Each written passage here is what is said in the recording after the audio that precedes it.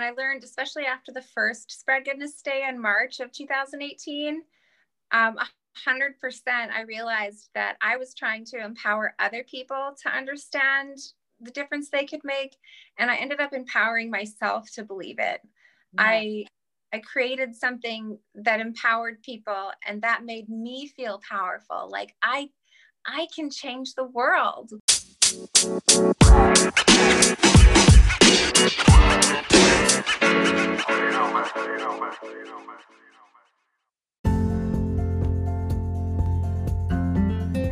Hi, welcome to The Melrose Show. Melrose here. If you've listened to this intro before, you can click the forward button now 8 times to get to the start of this episode. So, before this version of myself, I was Anne, artist, fashion designer, professional model, TV personality, small business owner, real estate agent, placement agent, and an institutional financial advisor, all before stepping into my current role, which I love, in investor relations and podcasting professional. Woo! It was a wild ride to get here. And after all those jobs, living in 6 countries, 16 different cities, and trying on many versions of myself, I have found that the best place to live is comfortably in my purpose and in a space and a community that allows me and wants to see me grow. And I want the same for you. Through my highly versatile career path and working with others on their dreams along the way, I decided to start this podcast to try to help people understand that life is not a race, it's a marathon. Career is not a ladder, it's a jungle gym. And that I really believe, truly, the best way in life is following curiosity. My curiosity has me focused on career, plants, shadow, light, and integration work, art, permaculture, and community building. These are my purposes in life, and for me, they all go together. They're topics that we will explore together throughout time on this podcast, and I come here to connect you to unique ideas from incredible people. The aim is to help us all grow more into our purpose-driven lives. This podcast supports a community of amazing humans that meet on full moons to howl and heal. We are a global community. Many are interviewed on this podcast, and I invite you to join us offline after the show. Now, sit back, relax, and enjoy this exploration journey with people from around the world who have self-actualized in their lives in some way.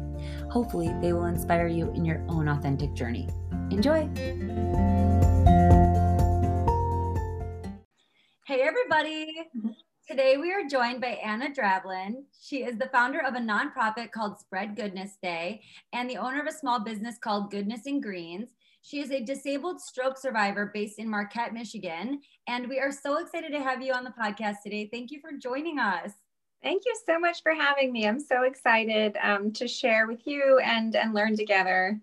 Yes, we are too. And this is going to be such an amazing episode. We had an amazing conversation to get ready for the podcast. And I just want to start out with your backstory. So can you just give us a little insight into your background as to how you came to these roles? Absolutely. And it is kind of an interesting ebb and flow of how things started and how they have continued. Very, very much unexpected paths that I had to follow. So I graduated from, I'll start with, I graduated from college at 32 and was on a very fantastic career track. I was just, everybody knew it. I was moving up and I was in the right career. And at 34, I had received a raise in the senior employee at the travel bureau that I worked at. And I was feeling like everything was going in the right direction. I launched my nonprofit event, my Spread Goodness Day, at the end of October in 2017. And it felt like the world was going exactly where I was supposed to. And as life will have it, things changed very quickly. On November 16th, 2017, I got up to leave for work, and I walked to work because I lived close, and I love walking. And I knew I was in trouble. I knew I had my pain in my head and my neck were so severe that I knew something was wrong, but I wanted to push through it. And I just believed I had a concussion from a head injury a few weeks ago earlier. So I got about 1 block from my home, and I lost the right side of my body to paralysis. And I screamed out for help, and nothing came out of my mouth. So I collapsed to the ground. And when you're in that situation, I was having a massive stroke. And you don't think about calling 911. You can't think about what you're supposed to do to help yourself in that moment, because your brain is misfiring and it's trying to kill you. So I had a blessing and a curse in this moment, is that the one car that went by me on this side street in the morning was a nurse at our university, a professor, and she just happened to notice that my fall was very unusual. And she saw me in her rearview mirror, and she came back for me. And I was in the hospital within 10 minutes, where I was treated for a massive stroke, and closed the door, and my dog came in. So when I woke up from all of the treatment, when I woke up from being put under, and I was in the ICU for stroke ICU. I don't remember a thing in the ICU. I just remember being put into critical care and things from that point. But I woke up half paralyzed. I couldn't use or feel the right side of my body. And my speech was so disrupted that I couldn't even ask to go to the bathroom. Most of the time, I couldn't recognize the picture of a cat. And I couldn't tell you what my last name was or my phone number. So in those days, it was very much, of all the things that you experience and fear of losing, once you're in that moment, the things that are really important to you become the focus. I realized that I was devastated at the idea of losing my nonprofit. I had just launched it a few weeks earlier, and we had such great traction going, and I was devastated of losing my ability to do that, even though I was also unable to walk or think properly. But it gave 100,000% clarity to the things that I am passionate and committed to. And that really propelled me forward in my recovery. Wow. Oh my gosh. Okay, so just to recap, you were in community engagement, you were in event management and PR. You had like this rising star career after kind of doing a little wandering and soul searching for a few years. And you had an accident a few weeks prior where you had hurt your neck, right? Yep, I had fallen and I got knocked out, and the way I fell, it actually tore my carotid artery in half. Wow. And okay, and so you're having this stroke, and you're like in the middle of having a stroke, and you don't really know you're having a stroke. And you had said to your friends earlier, you told me that you're like, the only way I'm going to the hospital is if my head explodes. Yep. I walked around for 3 weeks just thinking I had a severe concussion, and then really literally said those words to my friends. It's like, I don't have insurance, not dealing with it. And then my head exploded. And that moment was, it was very much the come to Jesus moment was when I heard the ambulance coming, and the nurse that had found me said, "Do you hear that? They're coming to help you. They're coming for you." And I just broke down sobbing, and I said, "I don't have insurance."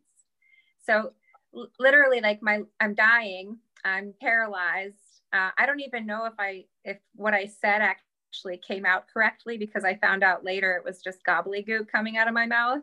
Yeah, that's what you thought you were saying. Exactly. That's the thing about a stroke that people don't realize, is that you may be able to, in your brain, the message is being sent, but the message is received incorrectly and does not come out of your mouth the correct way.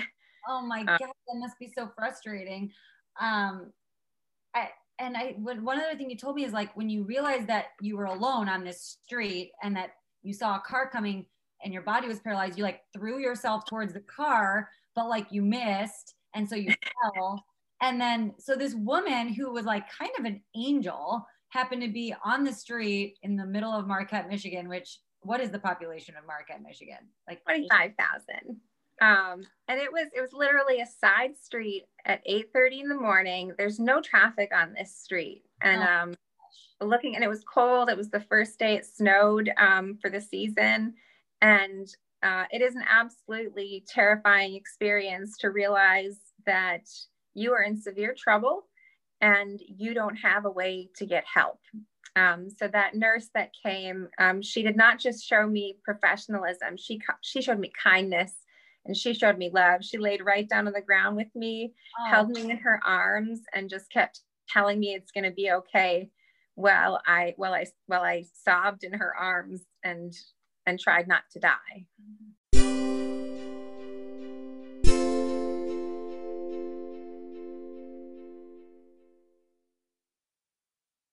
How long were you in the hospital for? I was in the hospital for 21 days. And I would like to, it's been a miracle, an absolute miracle to wake up paralyzed and with such severe cognitive and mental and physical deficits when I was a very high functioning, extremely hardworking kind of go-getter girl.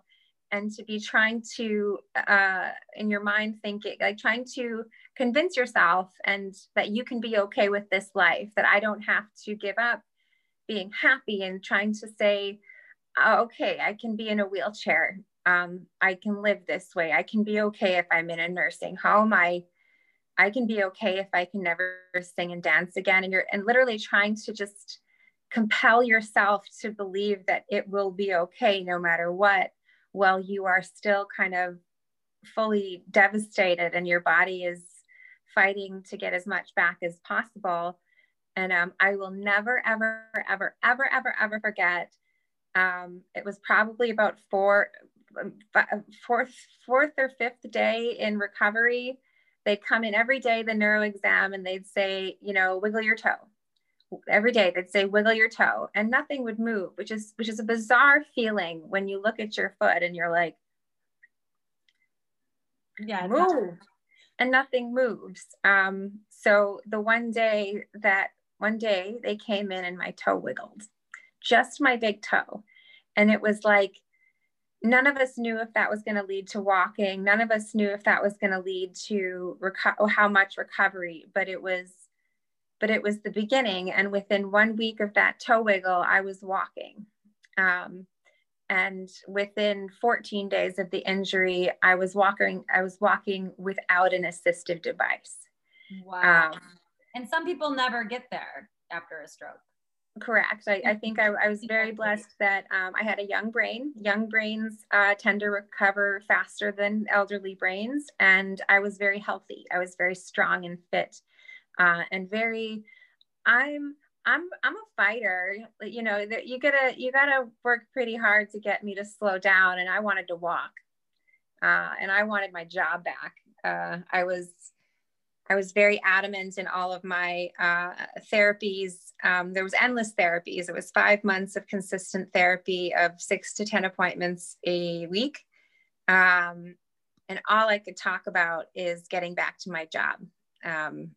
It definitely propelled me, and Spread Goodness Day, having that to be able to work on and develop and see people engaging with the goodness, and helping me make sure it stayed alive, brought me so much healing and so much commitment to getting as much out of my life as I possibly can, no matter what I was going to be left with.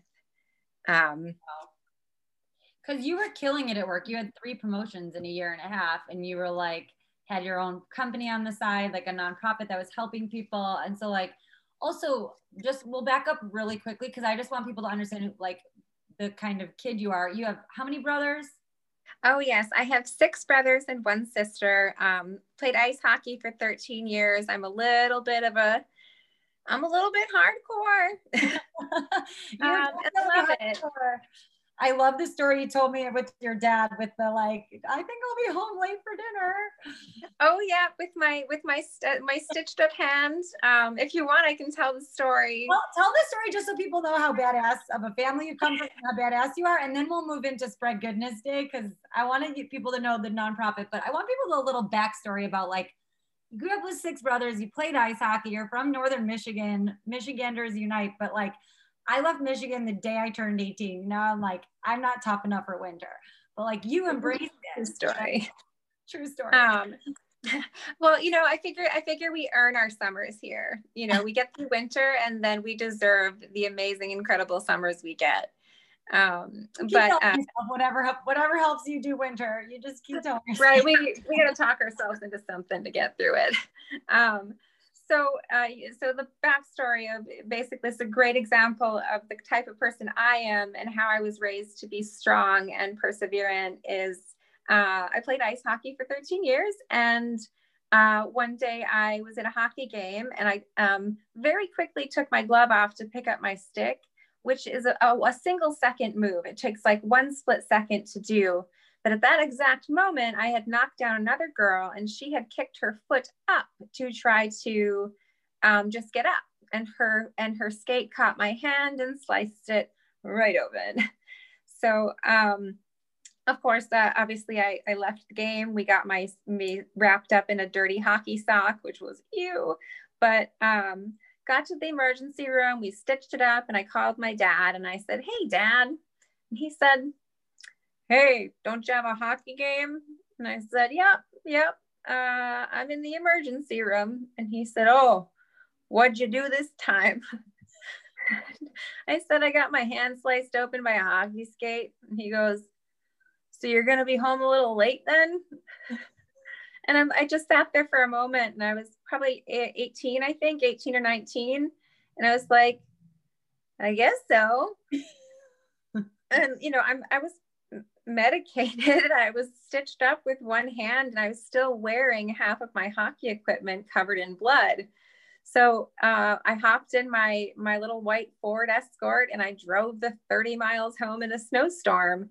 And it was a very strange feeling, because in that moment, sometimes you think you want them to come coddle you and save you, but I was fine. I was able to do it. And in many ways, it's taught me to make sure I really consider what I'm capable of doing and what I'm capable of getting through without needing the support of others. And I don't negate support. I have an amazing support system, but I think it's really powerful when you find your strength through some of these challenges where you might not otherwise see it that way. Yeah, like had you been coddled your whole life, which you clearly weren't with six brothers and a dad like that, it's like, just drive yourself home, honey. Yeah, like, see you soon. Maybe it all like served the purpose for you to like survive this experience. Like you have they're amazing support systems, but they've also made you pretty tough.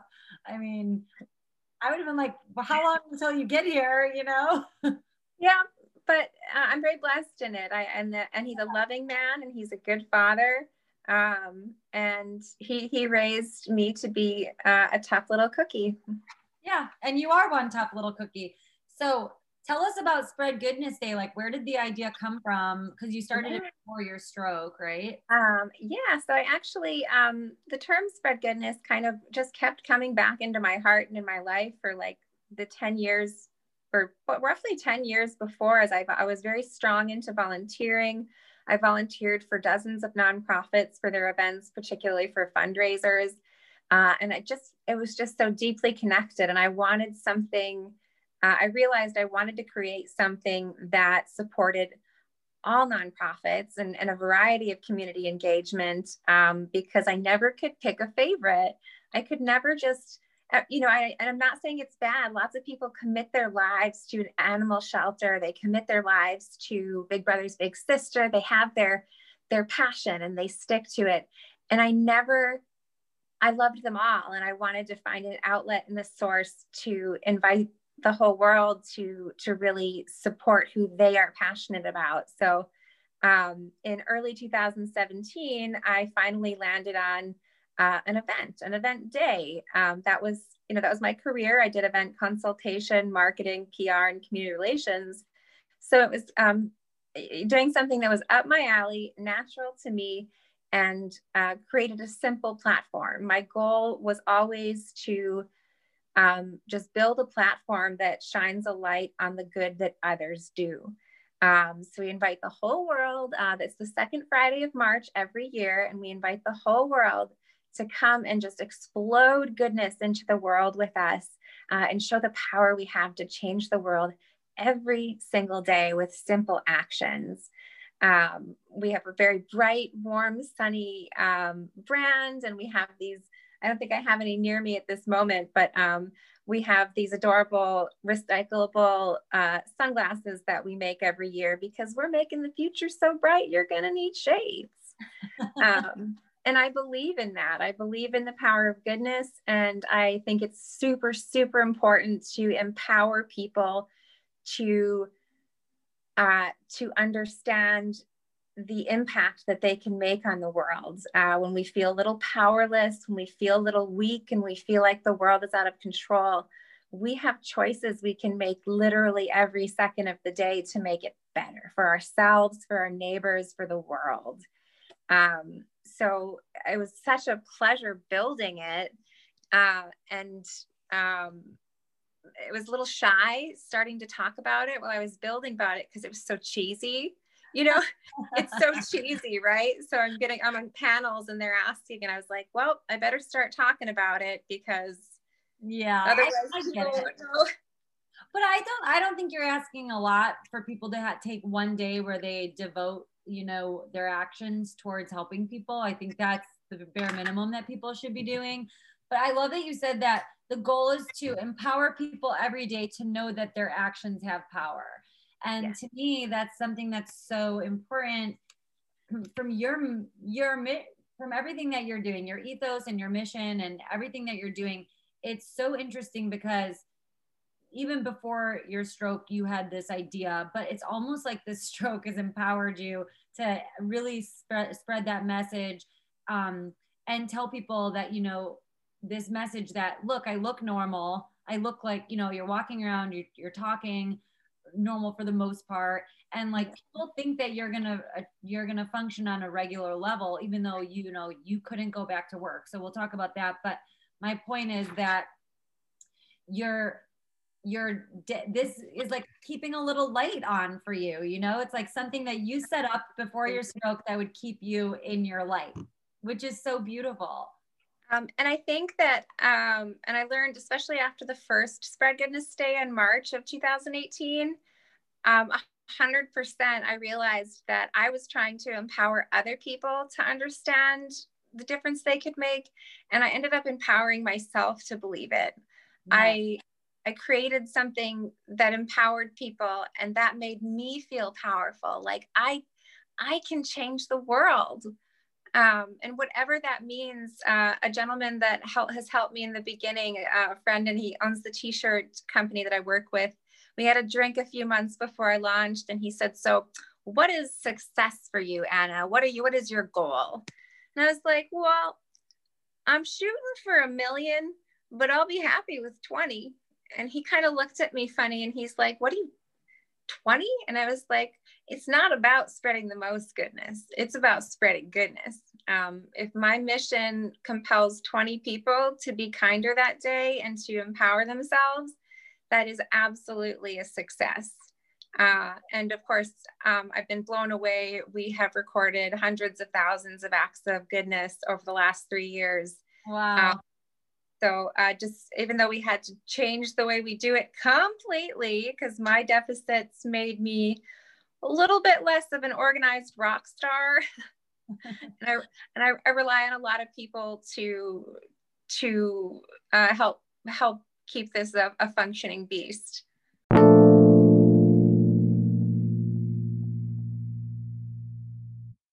Okay, so let's talk about that. So what happened when you got home from the stroke and you tried to go back to work, and be quote unquote normal?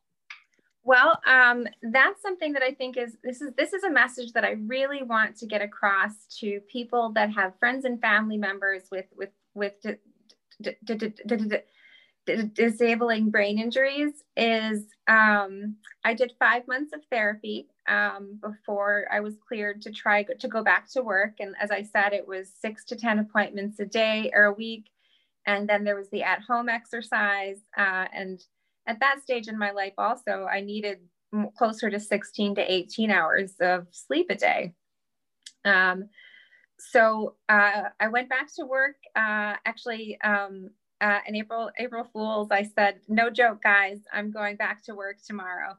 And what happens is that you realize your limitations when you start to use your brain. I was very blessed by my employers were very kind to me. They gave me every single accommodation I could possibly have asked for and didn't ask for. Dictation software. I had an assistant to produce the content I was responsible for. I was leaving whenever I wanted to because I was not well, leaving to go to the emergency room, missing entire weeks of work. I couldn't follow more than 3 people at a time. So the board meetings and the regular meetings I would usually have were making me sick. Because it's called overstimulation. Your brain just can't process information like that anymore. They would even turn lights off for me during meetings because of my severe light sensitivity. And I tried for 3 months. We changed the schedule several times. We changed the expectations. They took tons of things off my plate. And it became very clear later in the game that they were never going to let me go.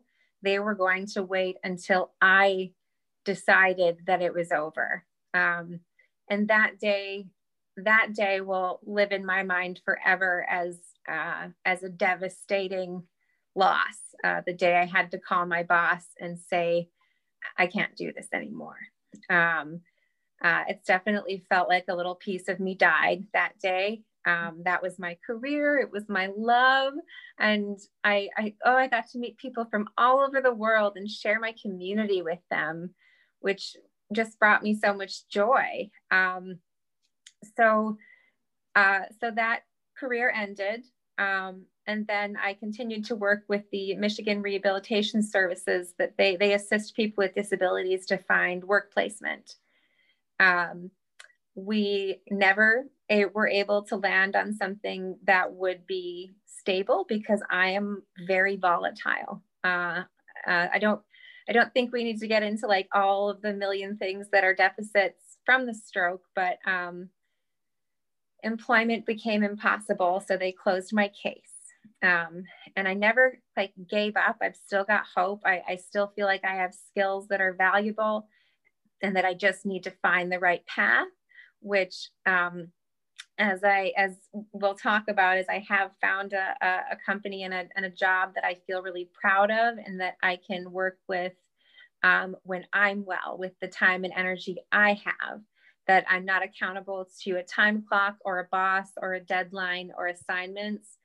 I do what I can do when I can do it. Yeah, and that was really interesting. So when you say you're very volatile, you have a volatility of energy. So you have neurofatigue. So yes, that most stroke survivors need at least 12 hours of sleep a day. That can vary with social. Some suffer from insomnia. There's some. It's very common for stroke survivors, but it's not a across the board guarantee. But what you were telling, I just want to give people an idea of like people who have had strokes in their 30s and 40s. They may look normal, but there are there is a true disability here. And so one of the things you said is that, you want to spread awareness of what stroke survivors go through. So what are some of those things? I love your battery reference. Do you want to give that one? Oh, yes, absolutely. So just starting with that, the energy is definitely one of the one of the most frustrating and disabling issues, because a normal person starts with it, like you get about a 16-hour battery a day. And, you know, towards the end of that 16 hours, that's when you're depleted. And when you've had a stroke or a severe brain injury, you basically have a 4-hour battery. And I have found that to be very accurate and true in my life, that my average of usable energy and mental strength is typically about 4 hours a day. So it's hard for the overachiever in me, but as you adapt to it, you just have to adapt to it. And then you also said that reading is hard. Yep. The particular part of my brain that was hit is called the parietal lobe. And it affected my vision. I have, my pupils are actually different sizes, which freaks people out like all the time.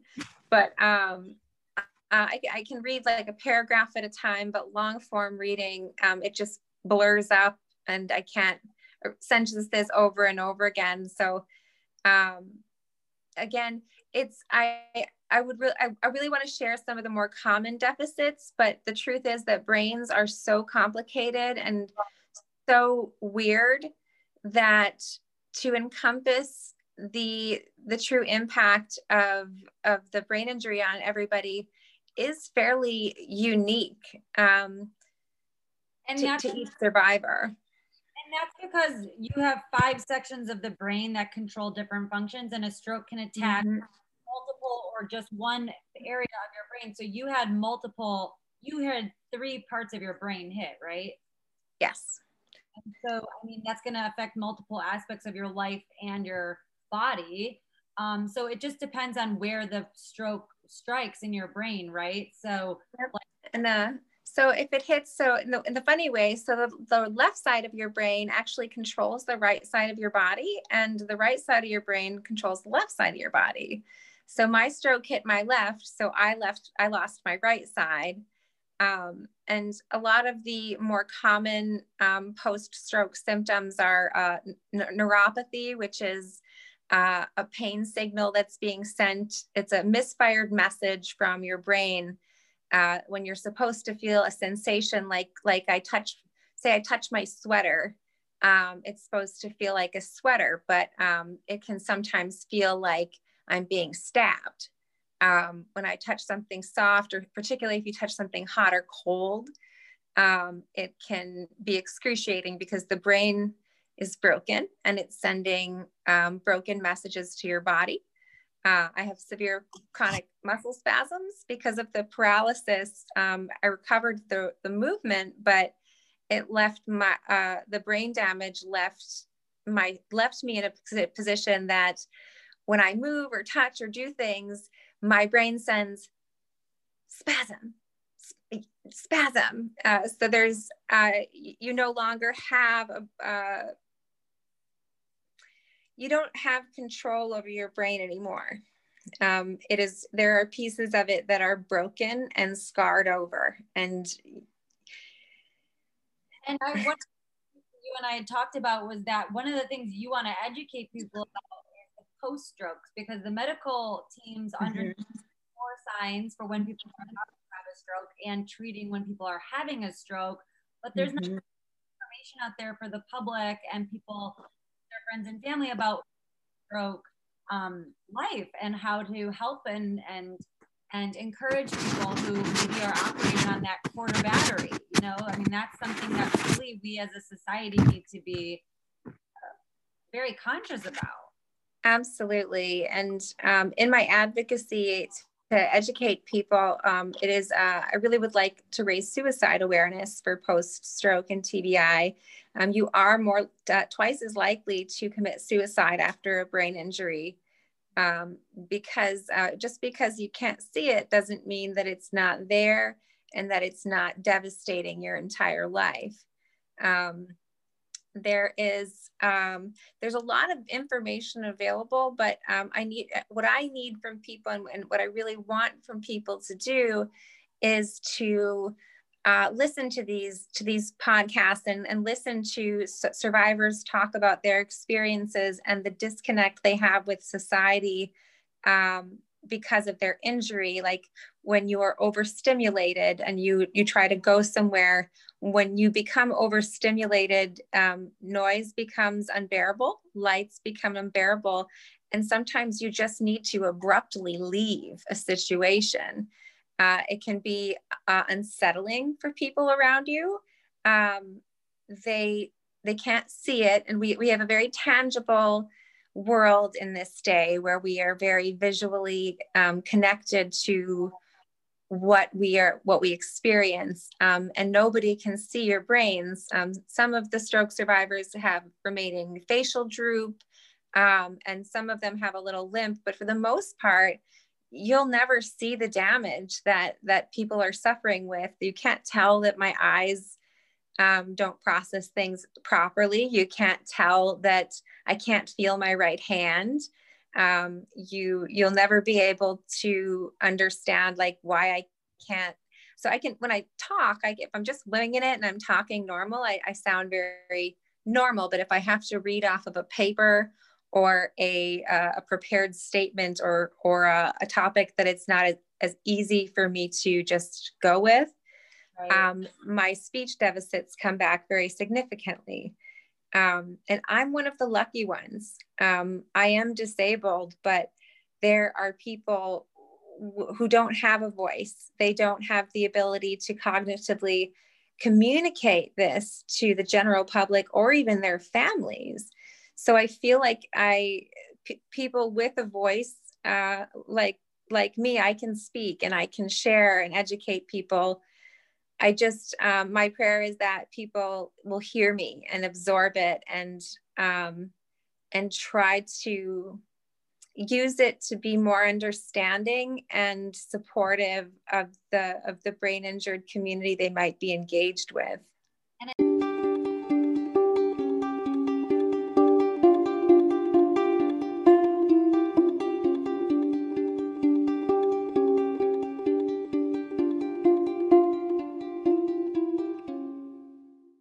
I love you said before when we spoke, you said respect people and the limits that they're communicating to you. And I think that yes. This is that's so important, because when somebody who has a disability that you accept that you look healthy, but your brains are on the inside. And when you need to leave a situation and you abruptly leave, it's not personal. It's because you are communicating to them that that is a limit that you've reached, and there has to be compassion. So, and you have to have your ears and your heart open to believing in something that you don't understand, period. Nobody will ever understand until they experience it. And I tell them not to try. They say, oh, I just can't imagine what you're going through. And I say, don't try.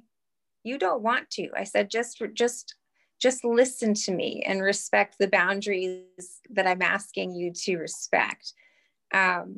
And even when you're communicating verbally to people, I've had the strangest responses as I communicate the difficulties or the deficits. And I've had people say, so you still feel like you had a stroke? You feel like you still have a brain injury? And I'm like, oh no.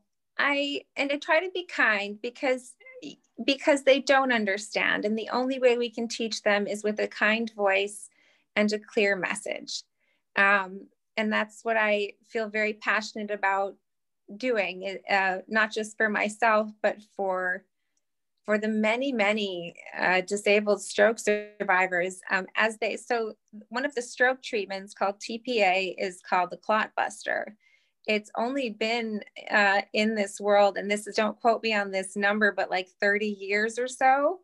So before, if you had a stroke, you just died. You just died. So the education with them being able to save more people and younger people having strokes, they're not used to that yet. That education hasn't been developed fully.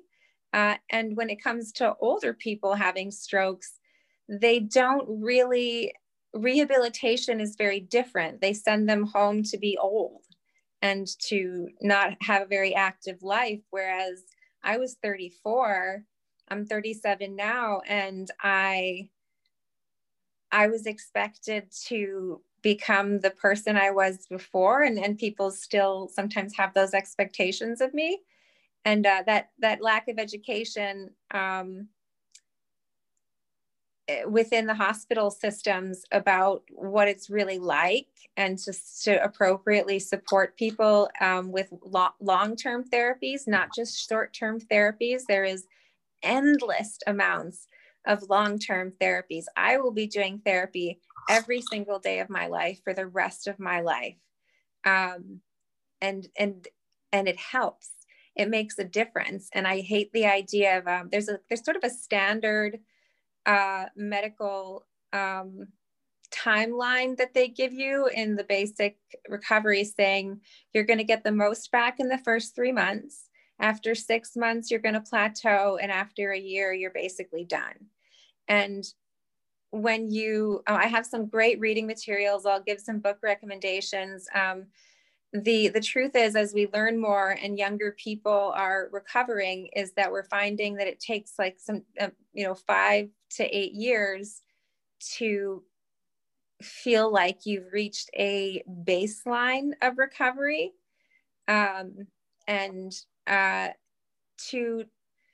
Within that medical system, people trust their doctors, and they receive that message that you're done and there's nothing left for you.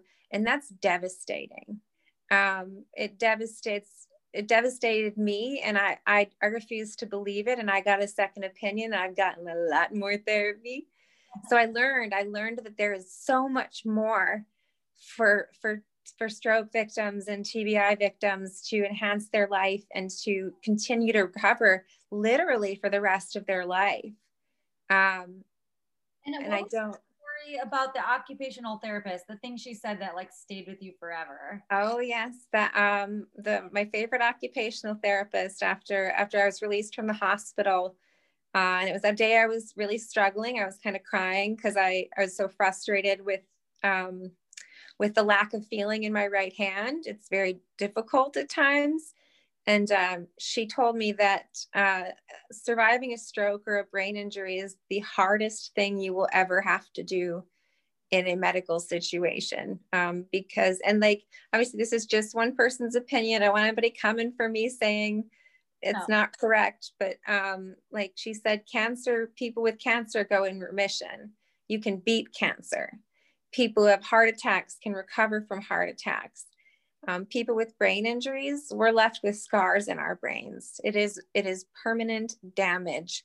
And the amount of symptoms and damage that does to your body is intense. I listened to her, but I didn't really understand it until about a year in, when I realized I had pushed at every corner of my old life to try to become the person I was before. And that wasn't going to happen. And I love that this is your message now, and this is what we want to get to, which this is like the good stuff. Well, that was all really good stuff. But this is like your message, right? Which is like accepting, like there's beauty in being vulnerable and accepting that maybe that path that you thought you were always going to walk on doesn't work, and you have to take a new one. And you were talking to me about neuroplasticity and like all this stuff. So give them that. So neuroplasticity is one of the coolest things in the whole world. And this applies to brain injured patients as well as just you or your neighbor or whoever. Neuroplasticity in the most basic way is your brain finding new pathways and developing new structures to relearn things that may have been broken, or like, it's basically like kind of finding a new circuit in there to go to the same thing, because you can't go through the one circuit anymore. So it creates new pathways for you to learn new things and to relearn things that you have lost, which is super cool. And what's amazing to me is, so my left carotid artery was torn in half, and it was damaged for 3 weeks prior to like fully ripping. And my brain and my blood vessels actually started to grow new blood vessels to to find new pathways because the blood flow is not going through my carotid artery correctly. So by the time I had the stroke, they could actually, they were able to measure and see that new blood vessels had grown and some of my old blood vessels had enlarged to correct the mistake and get the blood to my brain and get the pathways opened. It's brains are cool. And we have to protect them, you know, like eating crappy food and like wear a helmet everywhere. Even in bed. Yes. But, you know, honestly, I think that this is important because you said like, this is permanent brain damage, but there is so much that we don't know and so much that we do know, but there are ways to correct things or find new pathways. And that has to be encouraging for you, like on a day-to-day basis, knowing how powerful your body is, how you survived this, you know, how you're, you know. Absolutely. And then like just expanding on the neuroplasticity thing that we had discussed is, I've learned that neuroplasticity, of course, exists in your mind and in your brain and in your blood vessels. That's a physiological thing that you do have to work for. You have to do things over and over again to reteach yourself a lot of things. But for me, because of the permanent damage and the loss of my career and these things I loved, I tell myself that I took the neuroplasticity into my real life because I kept trying to go on the same paths to be the same person. I wanted to go to networking events. I wanted to have my job back. I wanted to be social and be in noisy places and go to restaurants and go to the Blues Fest. That's my favorite in the world. And as I kept trying to go down those same paths, all I was hitting was dead ends and pain. So what I had learned is that neuroplasticity needs to come out of your life, out of your head and into your life. And I started doing literally new things that I never would have considered doing. And some of them didn't work. I went down the path, I gave it all I had, and I hit the wall, and you're like, that path was not the one. So I turned around and I found a new one, and I fail a lot. I take a lot of different paths. I try a lot of different things, and a lot of them don't work. But that doesn't mean there's not another direction that I can try. And that has been probably one of the most amazing things to empower me in my recovery, is that I never have to stop trying new things and new paths, and not just figuratively, but literally. I will if I think I can do it and it might be possible, I am going to go for it. And you don't have to have a brain injury to take this advice. I know we discussed it very briefly, but I compare it very strongly to the pandemic and the loss of a lot of people's careers and their ability to live the life they expected to be able to continue on with. We were all on this path, right? And now sometimes I say that the pandemic just disabled 25% of America. You are now disabled by a medical condition that is beyond your control. And it might not be because you have the injury, but you're disabled. And if you keep trying to do the same thing in a situation that it's not working, you're not helping yourself. And sometimes I do pray that people can get back to what they love and what they've built, but I also pray that they understand that sometimes it's time to step back and try a new path and move forward and try something new and realize that maybe what they were doing was not intended to be there forever. And nobody promised anybody that any business would survive for the rest of their life. And the sooner we can receive that message really in our hearts, I think a lot more people will be able to move on and find happiness again, and find success in a way that maybe they didn't expect or see coming.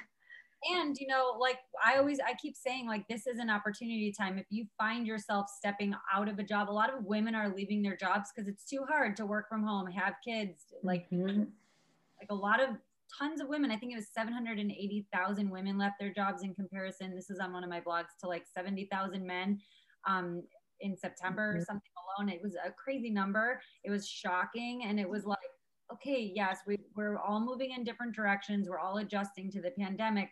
It's interesting because I want to read some words that you said when we talked before, because they were so powerful. I want them to be part of this podcast. You said, if the path you're on doesn't work, take a new one. Your choices are endless. It might hurt, it might break your heart, but when you do find something that works, it's like oxygen being put back into your body. Getting through your grief, this is when you start to thrive in whatever place you've been thrust into. You want to get to the other side of it. So, having been an advocate for stroke survivors, now in the pandemic times, everybody is a survivor in some way. And if you're not failing, you're lucky to be having that experience in this. Some companies are thriving, as you and I have discussed. And so what can you build, or what can you do right now that's going to evolve with changing times? You have such an optimistic mindset around it, and I think it is a good message for everyone to kind of hear right now. Absolutely. And it's a heart-centered message, and it's a powerful message to that I think we really just need to keep reiterating, is that where you are today that you are not happy with, and you feel stuck and you can't move forward, your choice is to move on, and your choice is to find a new path, and I think it's powerful, and I feel very blessed that I found an opportunity that I feel connected with, that accommodates my disabilities. Who knows, I don't know if I'll ever be a rich woman, or the version of success I saw myself with before the stroke. But what's that? You're going beyond that, in my opinion. I'm here to help you with that too, obviously. Right. I was like, maybe my direction and my purpose in this life was not to just promote a community.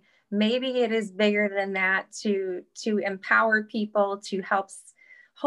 My hope is that my education and my advocacy can help save people's lives, and save their recoveries, and save their precious brains. And that's what one thing you talked about, you were like, everyone's trying to reopen their businesses right now, but like, did you really love running that business? You really this is a pivot time. This is a pivot time for the whole country, for the whole world. Like, do you love what you're doing? Like, this is the moment to figure out how to do something every day that you enjoy doing.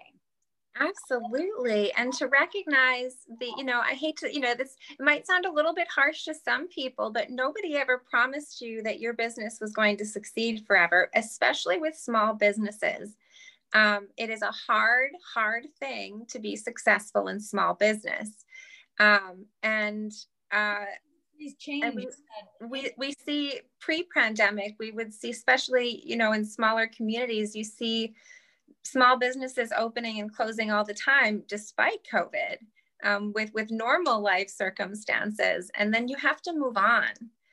If you keep doing that, like, what are you doing to yourself? What are you doing for your life and your livelihood if you keep beating at a door that's not opening? Right. Because we're not in an industrial age anymore. We're in an information age. And like the industry has changed every decade. Like, you ever think that you'd buy a CD and like you wouldn't have anywhere to play it? Come on, guys. Yeah. And like you said, like, if people didn't adapt with industry, so the economy is not failing. It is changing, just like it has every 10 years since the beginning of time. If horse and buggies were the transportation, and then cars came in, and then you're mad because you can't sell your horse and buggy rides anymore, you probably should change your business. And if you made records, and then 8 tracks came out and you still tried to sell records, or tapes came out and you still tried to sell the old things, or CDs came out and you keep trying to sell cassettes, or MP3s come out and audio recordings come out and you still try to sell CDs, that's on you. And I'm not being cold with that. It's just that we have adapted to evolving and changing economics and businesses literally since the beginning of America. Like, yeah, this is just eating it up and really sticking it in our faces that, like, you know, this sector doesn't work and this sector does, you know, and like, yes. So it is in our face, but it also is in our capacity to educate ourselves and step up, and especially as women, find things that we're passionate about, because when we're passionate about things, there's no stopping us, you know, and when we're curious about things, there's also no stopping us learning about them. So, I mean, it is, I agree. I think everyone's been affected in different ways. I think you understand now that a lot of the public now feels what it feels like to live with a disability, to feel disabled, not by choice. You know, it's not people's choices to lose their companies, or to get sick. But we do have to kind of try to stay in a positive mentality around it. And if you're not, I think it's good to have people around you who are going to, you know, help you level up and help you not stay in a negative mindset, because people do get in negative mindsets, and it's okay, but you don't want to stay there for too long, you know?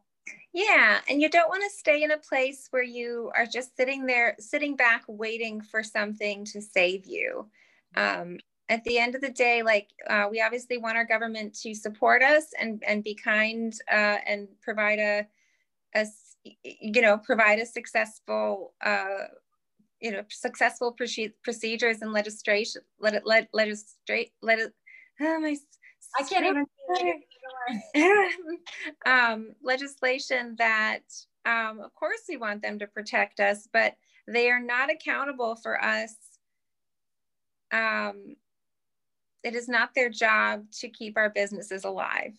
And as much as we want that to be the heart-centered mission, we are responsible for our own decisions. And I don't want that to be a negative message. I want it to feel like an empowering message. You have the choice to move on from what is failing, whether it's because of COVID or a brain injury, or because you just hate it. There is endless possibilities in this country, in this world. And if you're ignoring all of them,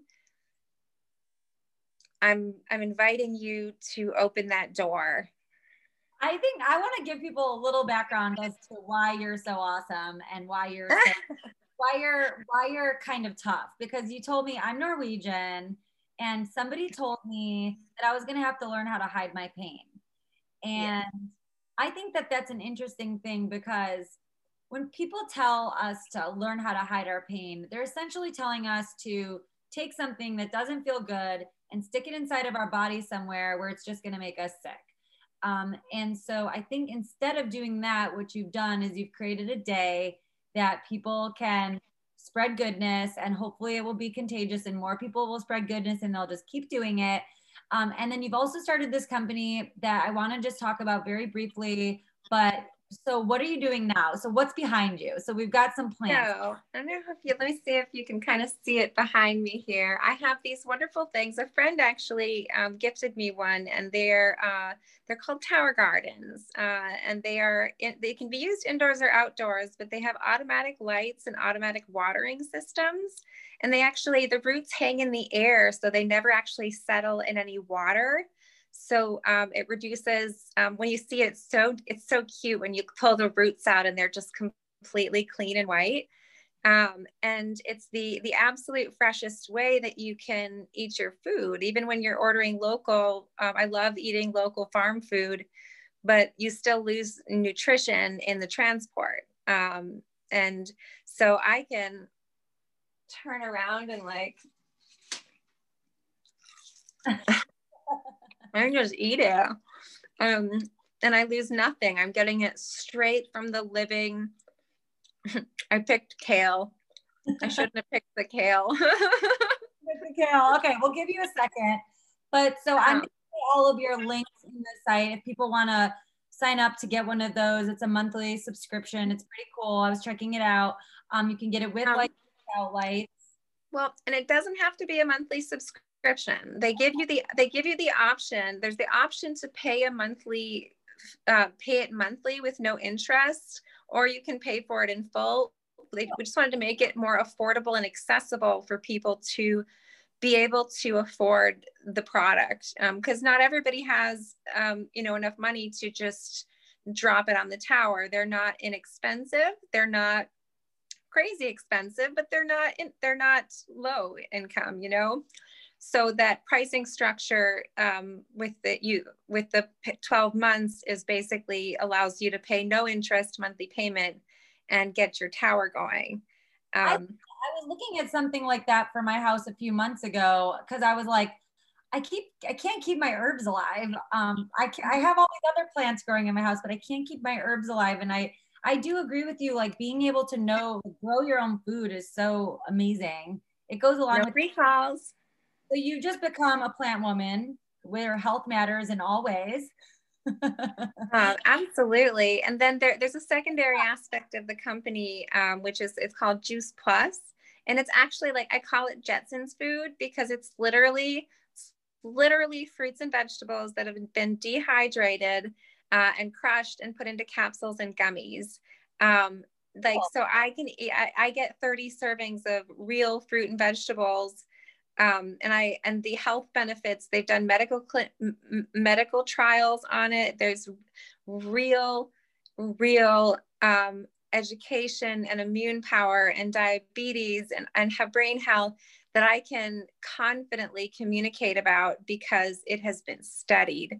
So I've got my Jetsons food, I've got my tower gardens. So I'm just a happy little rabbit. So it was a no-brainer for me with this company to engage because the product is valuable.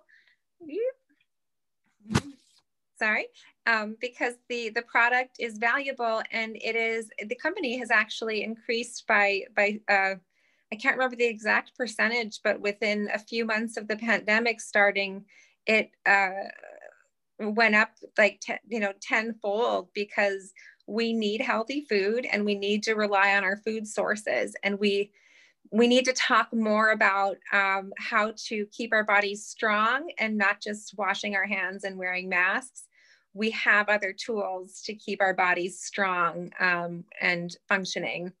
So it's a joy for me to be involved and to have this that I can use my skills when I'm well, and I can put it down when I'm not.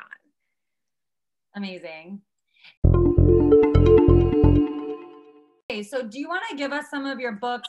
And then at the very end, I want to talk about when you said, you can still find moments of happiness. Like, let's remember that when you're going through things. So let's talk about that at the end. But do you want to give out some? I'll put all your links in the podcast description as I always do. But give us some of your books. I dropped it. So one of the most amazing books that whether you're a stroke survivor or you just want to understand better, it's called Stroke of Insight. And it was written by a neuroscientist who suffered a stroke. She's a great TED Talk as well. And she, from the point of view of she realized she was having a stroke, and she was like, oh, I'm going to be able to study myself. And then she realized that she was dying and that she needed to get help. So that's the Stroke of Insight. It is an extremely good book. If you're not down for the book reading, she has an amazing TED Talk. Her name is Jill Bolt Taylor. And if you look up Stroke of Insight on any platform, you will find it. Nice. I'm trying to remember the other resource that I wanted to give you, and I think my stroke brain is stroking out. Give it to me and I can put it in the thing later, but was it like a podcast or a film or something? Was it not? Oh, it was a film. That's it. If you wanted to get a real hardcore experience of what it's like to have a stroke in the aftermath, there's this amazing filmmaker, this young woman at 34, she had a stroke, And I've actually never been able to finish watching it. I watched the first 12 minutes and it was so horribly accurate, about like kind of a point of view experience of what it's like to have a stroke. It's a little traumatizing for me because it was really accurate. Yes, But it's called My Beautiful Broken Brain. And I've had many of my friends and family watch it, and it's really helped them to comprehend what it's like to go through the recovery. She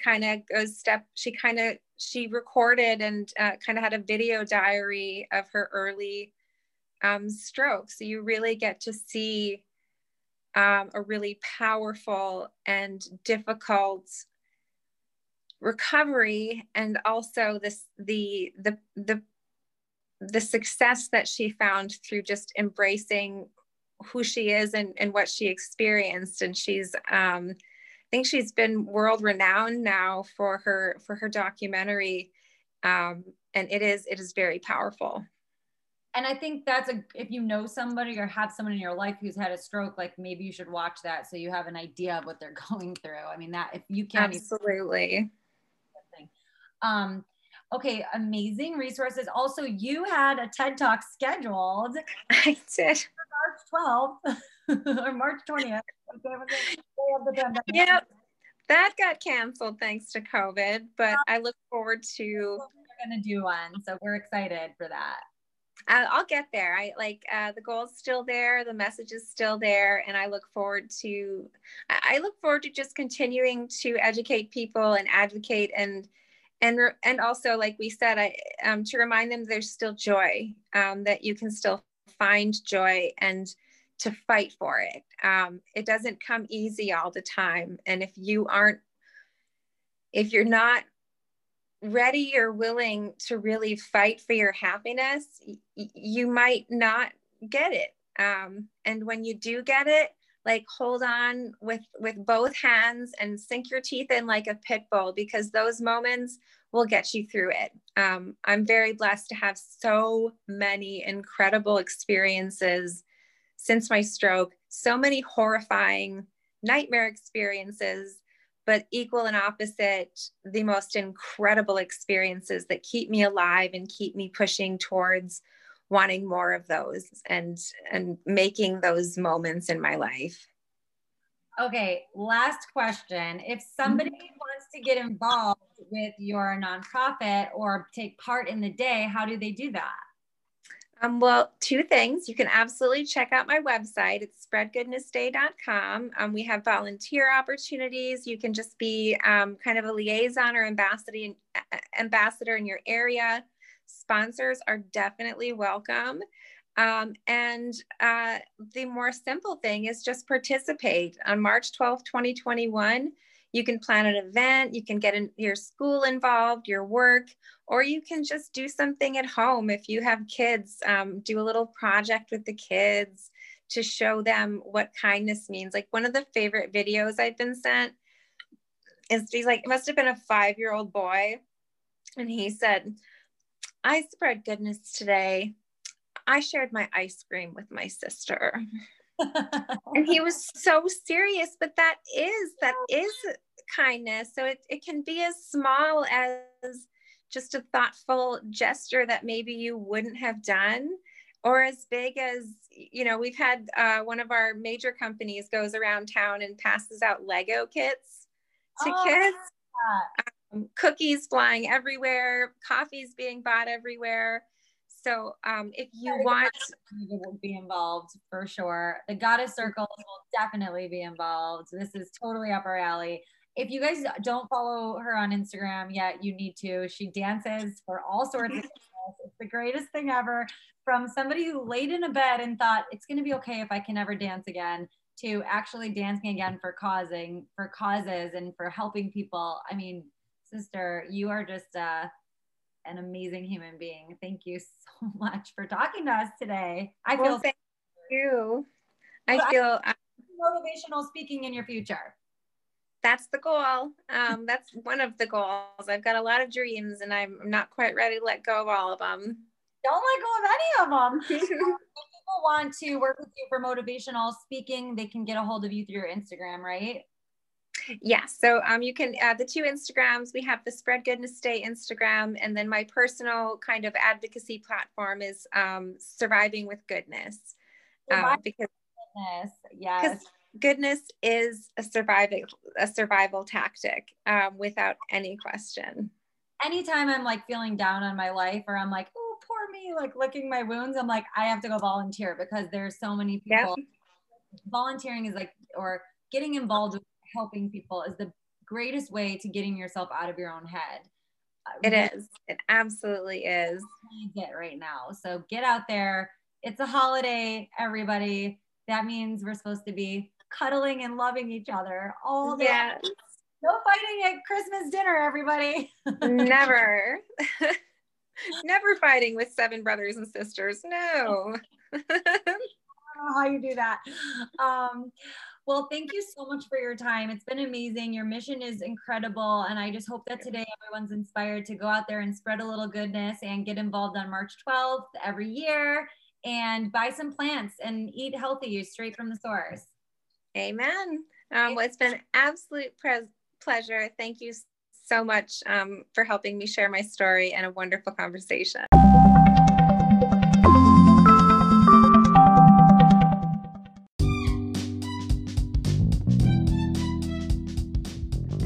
Nothing in this podcast is a recommendation.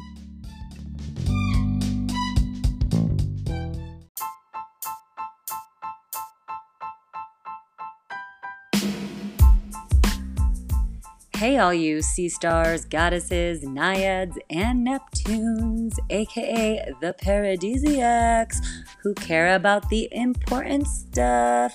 I hope you all found some inspiration today, and I hope to have your beautiful souls back for our next episode. This podcast supports a beautiful group of humans who gather on full moons, and to find a link for Howl and Heal and for our website with these episodes, details, and blog, head to themelroseshow.com. You can also connect with me on IG at Melrose Wild or at the Melrose Podcast. Again, this is Melrose. I hope after you listen to this conversation, you feel some magic brewing in your own destiny.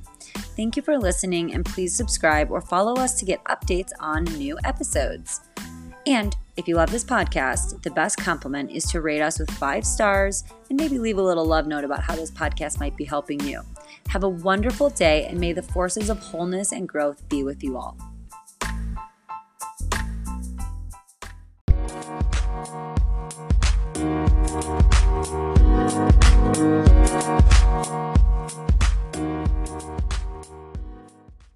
I'm not disabled, and I do that stuff all the time. So I'm like, at least you have an excuse, you know? Like, true.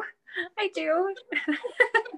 What is my excuse? I need to like do some neurology and like brain plasticity research on myself to see why I'm always forgetting things. It's very scary. I don't think we were born to have to remember as much as we're being exposed to these days. Yay!